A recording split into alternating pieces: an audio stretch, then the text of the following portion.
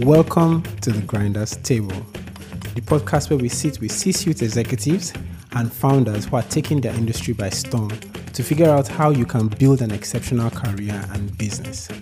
Together, we'll try to uncover how they are both defying the odds and what you can learn from their experience. Today we have an amazing person. But we always have amazing people on the podcast. But I'm going to just allow you be the judge of this episode. And in my usual fashion, I don't like introducing people. I'll allow Dees introduce himself. Hi, everyone. Thanks for welcoming me. Well, I'm Dees, or Desigan Chinniah, which is my full name. You can say that. I'm actually based in London. I'm sitting in my loft right now this morning after coming back from San Francisco. So I'm pretty jet lagged. So forgive any slowness in my conversation today. I'm actually South African, but I'm based in London. Got here in 1999. Met a girl. That girl's now my wife. She's Dutch. My kids are English and confused. Not a very abnormal story in these days and times. I've been involved in the dotcom world, the technology world, for the last 2 decades. Worked for some of the dotcoms that you probably remember, like early Skype, eBay, PayPal, Ask Jeeves, the BBC, and then spent a decade at Mozilla and Firefox from Firefox 3.8, which is sort of mid-2010. Yeah, that's me. I don't even know where to start. That's actually, we're going to unpack everything anyways. First of all, most of us were not, I wouldn't say we're not relevant, but we didn't even know what tech was in that dot-com boom. What was tech like back in the days? Back in the days, I sometimes I think about it and I'm like, I don't even know if I was that early, right? Like mid-2000s, there were probably people a lot earlier than me. So in some way, lots of people use this label, Dees, you're a tech OG or web OG. I don't even know if that's true. But it was pretty interesting, right? I was probably after the first bubble burst as such.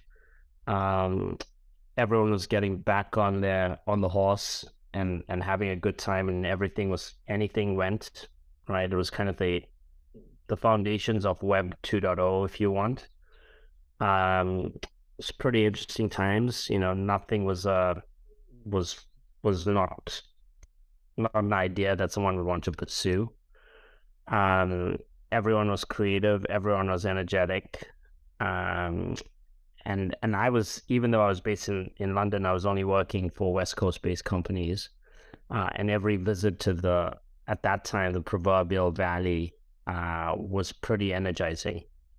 And they were everyone was approachable. There wasn't a large number of people. So sometimes I think back and a lot of those people are my friends now. Just a few weeks ago, I was in San Francisco and I said to someone, "Oh, damn, I don't think we can grab coffee with Brendan because he's got a sick household." And somebody said, "Which Brendan?" And I said, Brendan Ike. And then the person that created JavaScript. And I went, oh, yeah, he did. But I don't think about it that way because we were in Mozilla Labs as teammates in 2010. And those sorts of people are just my friends, right? We were just a bunch of misfits put together at that time, taking on Microsoft and Internet Explorer. So maybe akin to some of the building that's happening in the world of Web3 today. Interesting. You use the term a bunch of misfits, and one thing that I know about founders is that they oftentimes feel like they're misfits. People don't necessarily get the way they see things or the way they want to do things. Is there a way to turn this into a superpower? I think it is already a superpower, right? You don't have to turn it into a superpower. You just think about things differently. You do things differently. Even in that time at Mozilla, I was number 100 at Mozilla, but I don't believe that there were more than 8 or 10 people that had university degrees. I certainly was not one of them. So, we were a ragtag bunch of people that cared about technology, didn't really believe anything would hold you back. Like, why not try something? And we were just, willing to have a go at things. And I think that in itself is a superpower, right? You just have to surround yourself by similar people, because otherwise you get bogged down and you get caught up in a whole lot of other things. And that may take away maybe some of your feelings that you have superpowers. Mm-hmm. Talking about university degree, let's go back to how you began this journey. First of all, did you ever see yourself in this space growing up, right? In the tech space, and with all the experience you've garnered over the years? And how did this happen? The short answer is no. I'm a boy from Durban on the east coast of South Africa, a third largest city. So it's not Johannesburg where the money is, or Cape Town where the tourists go to. I also have I'm African, but I have an Indian background, and you can imagine that conversations within families are, are they going to become a lawyer, doctor, engineer, maybe? So that was never in the plan. I remember doing a little bit of like having a Hotmail address and doing a few things online very early on, but we didn't even have a home connection. I didn't even own a computer until I was maybe quite a few years into industry already, right? So no, that was never the thought. I got to the UK, and it turned out that I was working for a telecoms project, which was kind of office work that gave you access to a computer, but it was also shift work.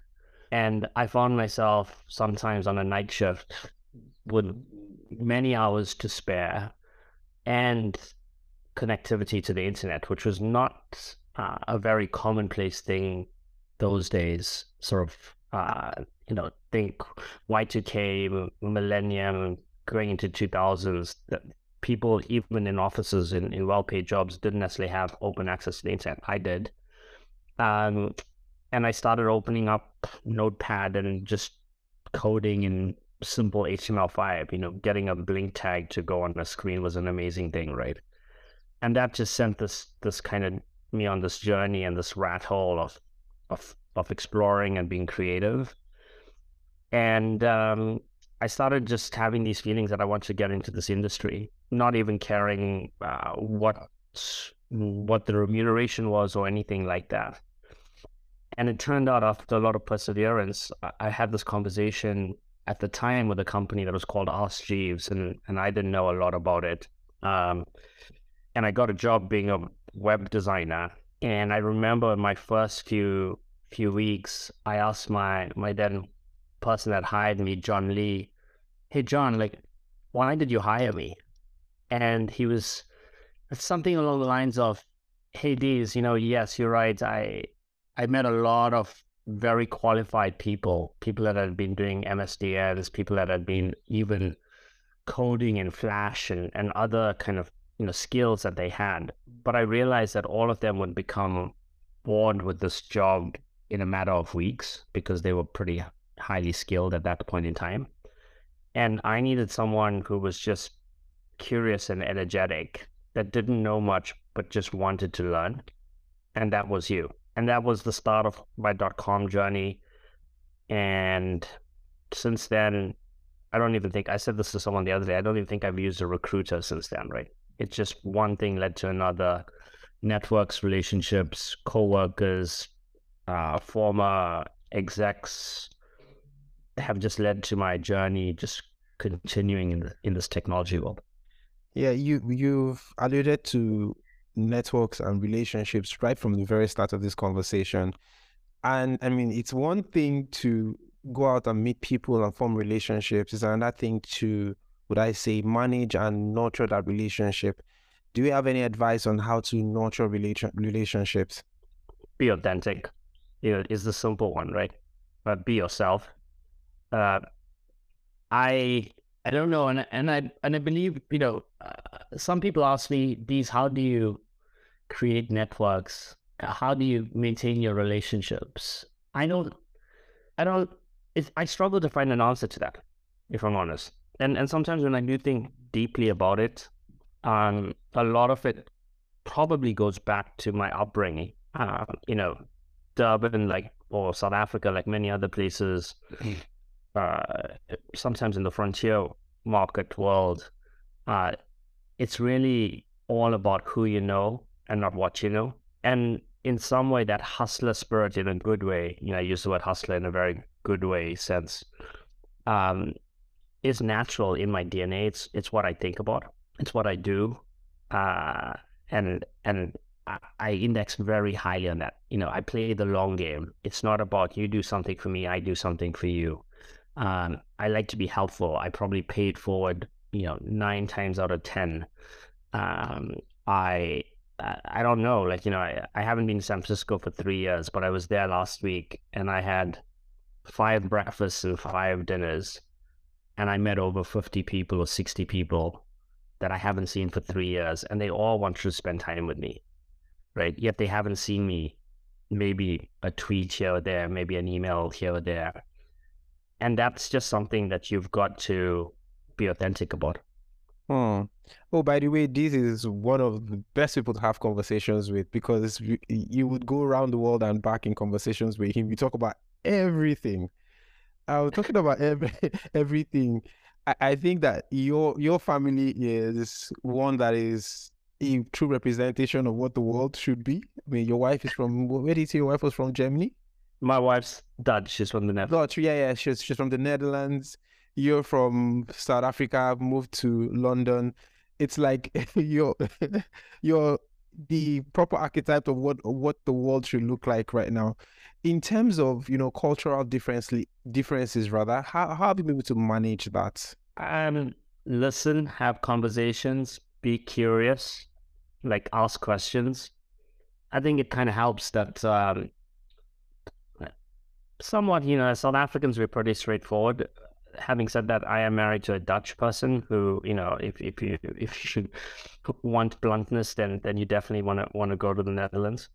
So we're just very straightforward, very transparent, very open. I like getting on the ground. It's not so great for the planet in terms of getting on planes all the time, but I love doing that, right? Just immersing myself in the culture, understanding, trying to be around people and what they actually get up to. I have these kind of scenarios where sometimes I fly in somewhere and I'll tell someone, hey, what are you doing on this day, on a weekend, or what have you? Let's go hang out, right? And then I realize we end up somewhere, and sometimes I'll say to them, so is this what you do? We may be at a cafe or a bar or something. And they may say, I would ask them, is this what you normally do with your friends, on a weekend? And they're like, no, not really. This is the first time I've been here. And I'm like, well, why? Why are we here then? And they're like, because, I thought that you were someone visiting, and I had to think really hard about where you would want to go to. And this is this disconnect, right? I actually want to go to where they would be hanging out, and what they would be doing as locals. And here they are thinking that they need to maybe impress or take care of their guest. And so they think of something totally different. And when you get more, when you form better relationships with these people, it's then when you start exploring and doing what they would normally do with their friends and their family, whether it's on a weekend or during the week. And I think that for me is the most exciting bit. Yeah, absolutely. I agree with that. It's suffice to say you've had a successful career in technology and business. What are some of the key moments that you would say are pivotal in your journey? Is it meeting with person X? Is it making a certain decision to maybe leave a job? What were those pivotal moments for you? I don't necessarily. There've been so many, right? Over 2 decades that they're countless. I think all of them were important, right? When I think back about all those journeys, experiences, even the ones that didn't go so well, right? Like, I sometimes some of my best moments were when things that ultimately weren't seen or deemed to be successful. A good example is Firefox OS. I worked in Firefox OS for a few years, and I ran the app ecosystem. And Firefox OS, for those that don't know, was an entry-level, affordable smartphone for frontier emerging markets with an operating system built totally on web technology, so totally open, nothing proprietary. In effect, taking on Android and iOS today, and even at the time, Windows Phone, right? And ultimately, it didn't go anywhere, right? It's a project now that some others have taken on in the form of KaiOS, etc., but wasn't successful by all accounts, right? But when I think back about that, like that journey alone meant that I suddenly got out of my kind of normal day-to-day, which is being in the UK, in Europe, and obviously spending a lot of time in the US, traveling to the US a lot for work. But suddenly I found myself a week in Mumbai, a week in Mexico City, a week in Johannesburg. And that's just mentioning some, right?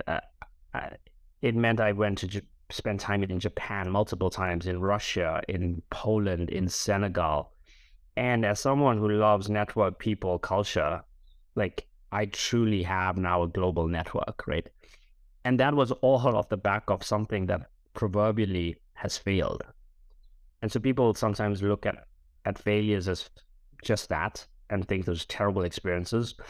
But I would say that some people have had the best experiences even when involved in things that didn't quite make it. But I'm still going to push. Okay, give me one moment that you that just changed your worldview or changed everything for you. Oh, you're really putting me on the spot. What changed the moment for me? I'm trying to think. One of the big achievements, which is like my mini claim to fame, I guess, is like, I helped to deprecate Flash from the web.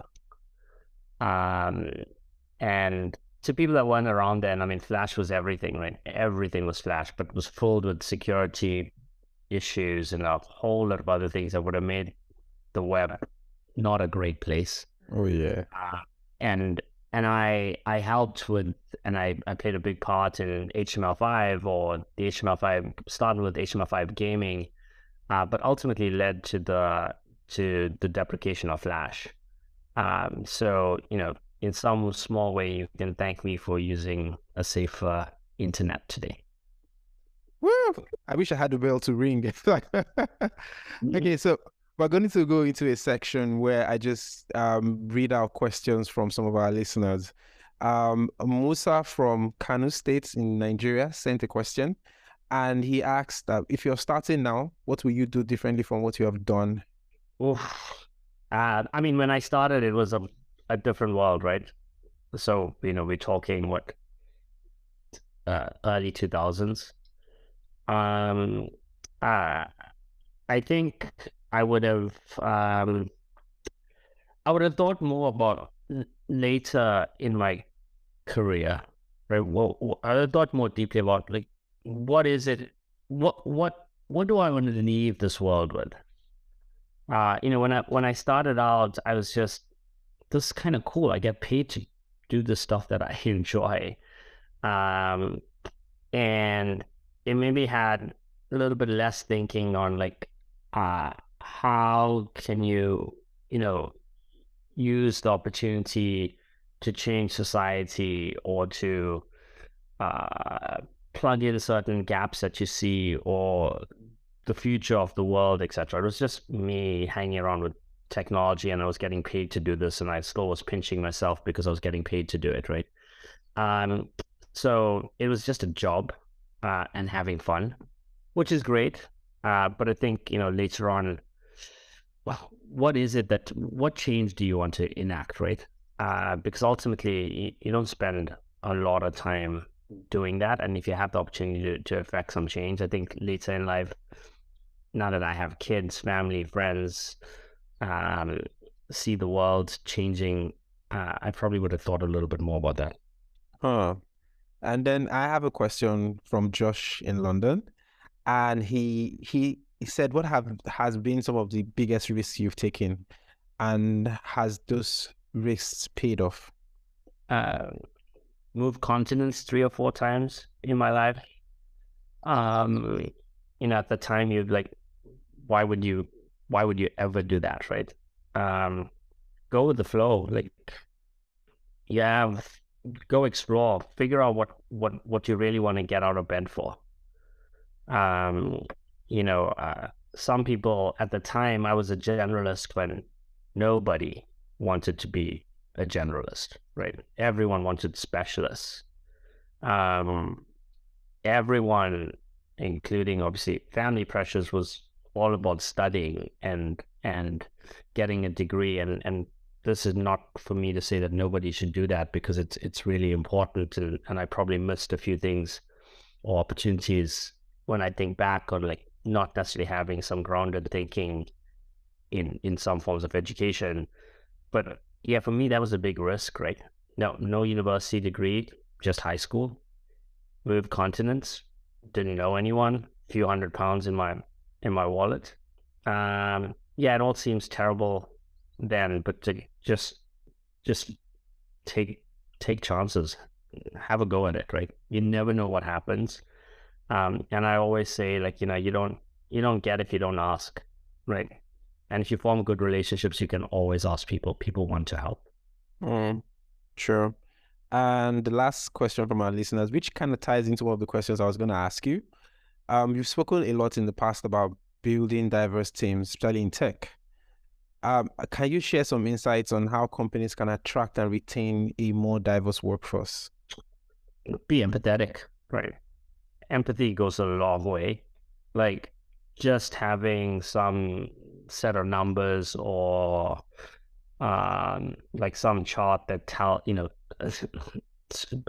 being loud and having a megaphone about how diverse you are doesn't necessarily mean that you are very diverse, right?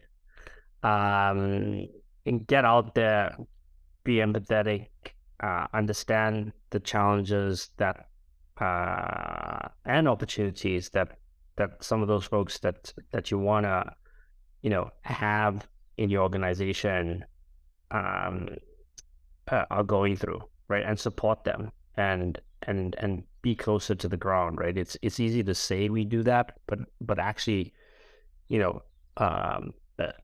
if you hire people from other countries, like, yeah, what good is it if you just sit in London and manage them, right? Or talk about them when you haven't even set foot in their maybe country or experienced their culture. So empathy goes a long way, and people recognize that, and they will be, they'll want to get out of bed and do what they need to do, if they feel that all around them, not just from a leader, but from everyone in the organization, right? Absolutely. You've been listening to Dees, and he has spent the last 20-something minutes with us, sharing his experience, sharing his life, and he is really an OG in tech. No matter how much he doesn't like to be called that. And you can share, subscribe, and tell somebody about this podcast, because I know everything that has been shared today is very, very relevant to a lot of people. Dees, you write angel checks into companies. What are the things you look out for when you want to invest in anybody, any venture, anything? I know it's easy to say and everyone says it, but it's people. Ultimately, these are early, these are seed, pre-seed, and most of them pre-seed. It sounds really ridiculous, but sometimes I'm thinking, as I'm talking to, or as I have maybe even a second or third conversation with someone, is, do I want to go spend my evening having a meal or a conversation or coffee with this person, and it just feels like 20 minutes could go on for 3 hours? That's when I want to back someone, because trying to do all this spreadsheet stuff on like, is this 100x return and what's the market and all of these things. These are so early. They're going to change 17 times before they become anything or not become anything. And ultimately then it's people. And yeah, I just want to back good people. And then it doesn't matter how and where this kind of opportunity goes. Of course, there's a certain element of like, you know, what is this doing in terms of technology? Do I get it? Can I be helpful? You know, the two things I have in my back pocket are network and experiences. Like, can those be helpful to this founder in this journey? You know, then I'd like to help. But ultimately, do I want to spend time with this founder because you know, I am going to be around them for the next, if I'm lucky, 6, 8, 10 years, right? And at that point, I want to also hang out with them and then be empathetic to their challenges and support them through the good times and the bad times. Oh, you know, we won't complete this conversation without us talking about where the world is going with tech. There's this whole AI craze. We all know the drama that happened with SVB and all the rest. In terms, let's start with AI. Are you impressed with ChatGPT 4? What's not to be impressed with, right? Like, and this is just the start. You know, I don't know. Imagine what ChatGPT 8 is, or what have you, right? Sure, that it's. Would you like, you know, just say this is it, it's done. Whatever this thing says is the thing that it is. No, not yet. But I think you're seeing interesting things being built on top of it, on the side of it, alongside it. And that's just good for us, right? As technologists, this is the sort of stuff we want to see. But will I be like rushing out to put it into production? You know, small steps. But as a starting point, yeah, it is impressive. Yeah, it is. It is. And I would be doing myself a disservice if I wasn't going to ask this. How do you see this impacting the African continent? It impacts the African continent like it impacts everyone else, right? Of course, there's some nuances and, you know, specificity on use cases. You know, the future workforce is going to come from the continent.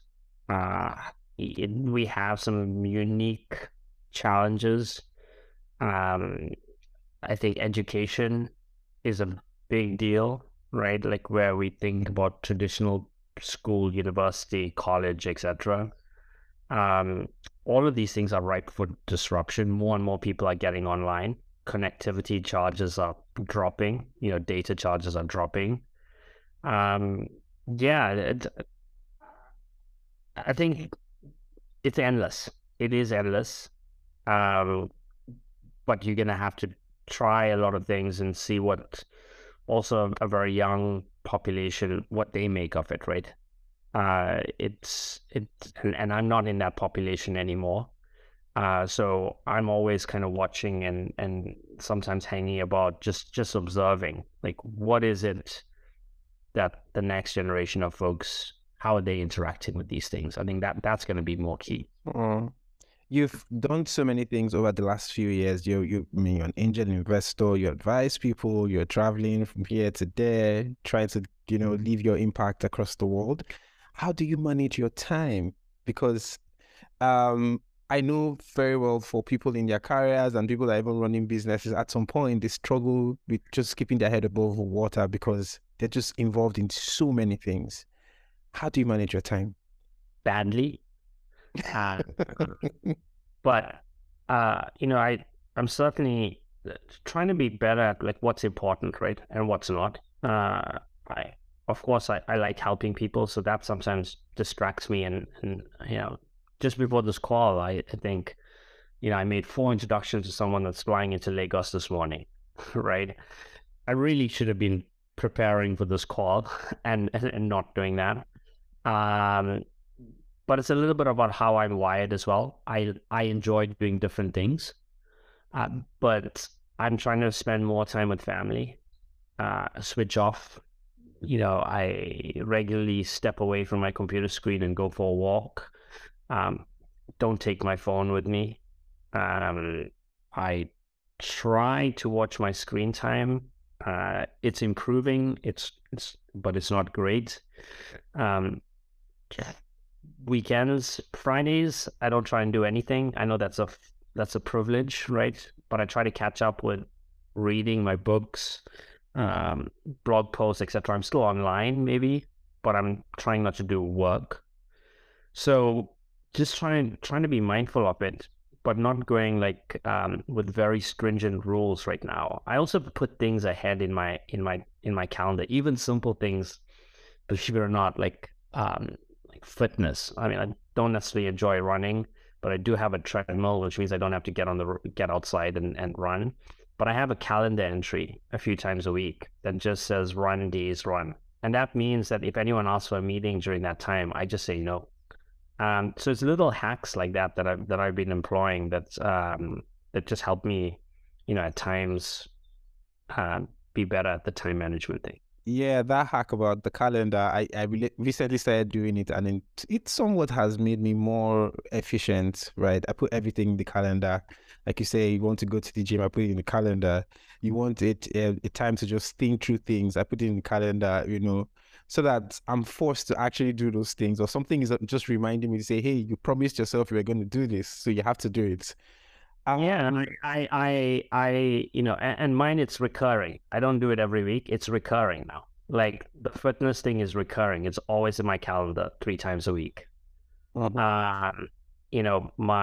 working with clients that I have, some of my advisory roles, I actually have chunks of time recurring blocked out in my calendar. And that's just a reminder that, hey, some focused time on client A or C or B or whatever the case may be. And yes, that doesn't mean that's the only time I'm doing work for them, but it just brings me back to like, hold on, you don't have a meeting now. You've fallen behind on this. You have the opportunity to catch up now. Wow. True. That's a good way of thinking about it. We've come to the end of this conversation. Thank you so much for spending time with us. However, I have one last question. What is your advice to young people as they experience this new world in terms of the global economic slowdown, the huge layoffs that are happening, and, the uncertainty that is so rife? Try and be positive. Try and, figure out the way that you can have an impact on the things that are coming down, the things that are important to you. I always come back to build network and relationships. Those are the things that help you navigate, right? You can't do it all yourself. So be helpful, pay it forward, right? And it doesn't matter. It doesn't have to be quid pro quo. Do it as many times as possible. It will stand you in good stead in the future. Travel if you can, if that allows you. Sometimes even in your own country. Right. It took my wife, who's Dutch, to make me a tourist in South Africa when we went and lived out there for 2 years. She would pick up the equivalent of a Lonely Planet and say, I want to go there. And literally, I remember once it was something that read Shishlu Yamfilozi Game Reserve. And I was like, oh, that sounds interesting. And then I read a bit more, and it said the oldest proclaimed national park in Africa. I was like, that really sounds interesting. And then I was like, hold on, this is 100 kilometers from where I live. Like, you could drive there in 2 hours, 2.5 hours. Yet I'd never done it throughout my life, right? And so it took someone else to make me a tourist in my own country. So you can do it even in your own country. It doesn't mean you have to, get on planes, trains, automobiles, what have you. So be curious, listen a lot. And then start kind of figuring out the things that you really want to get out of bed for, right? Even if sometimes that's hard to achieve, stay focused on what you want to get out of bed for, as opposed to sometimes, the thing I need to do. Stay focused on the thing you want to gets you out of bed. Is that how you put it? I'm going to go back and transcribe this. Anyways, thank you so much for spending time with us, Dees. I knew you have a long day ahead and you have to rest. Thank you once again. Thanks a lot, man. That's all on today's episode of The Grinders Table, and thank you for listening. If you enjoyed this episode and you'd like to support the podcast, please share it with others, post about it on social media, or leave a rating and review. To catch all the latest from me, you can follow me on Instagram and Twitter at MonsieurOM. That's at Monsieur for Midtime French, OM. Thanks again, and I'll see you next time.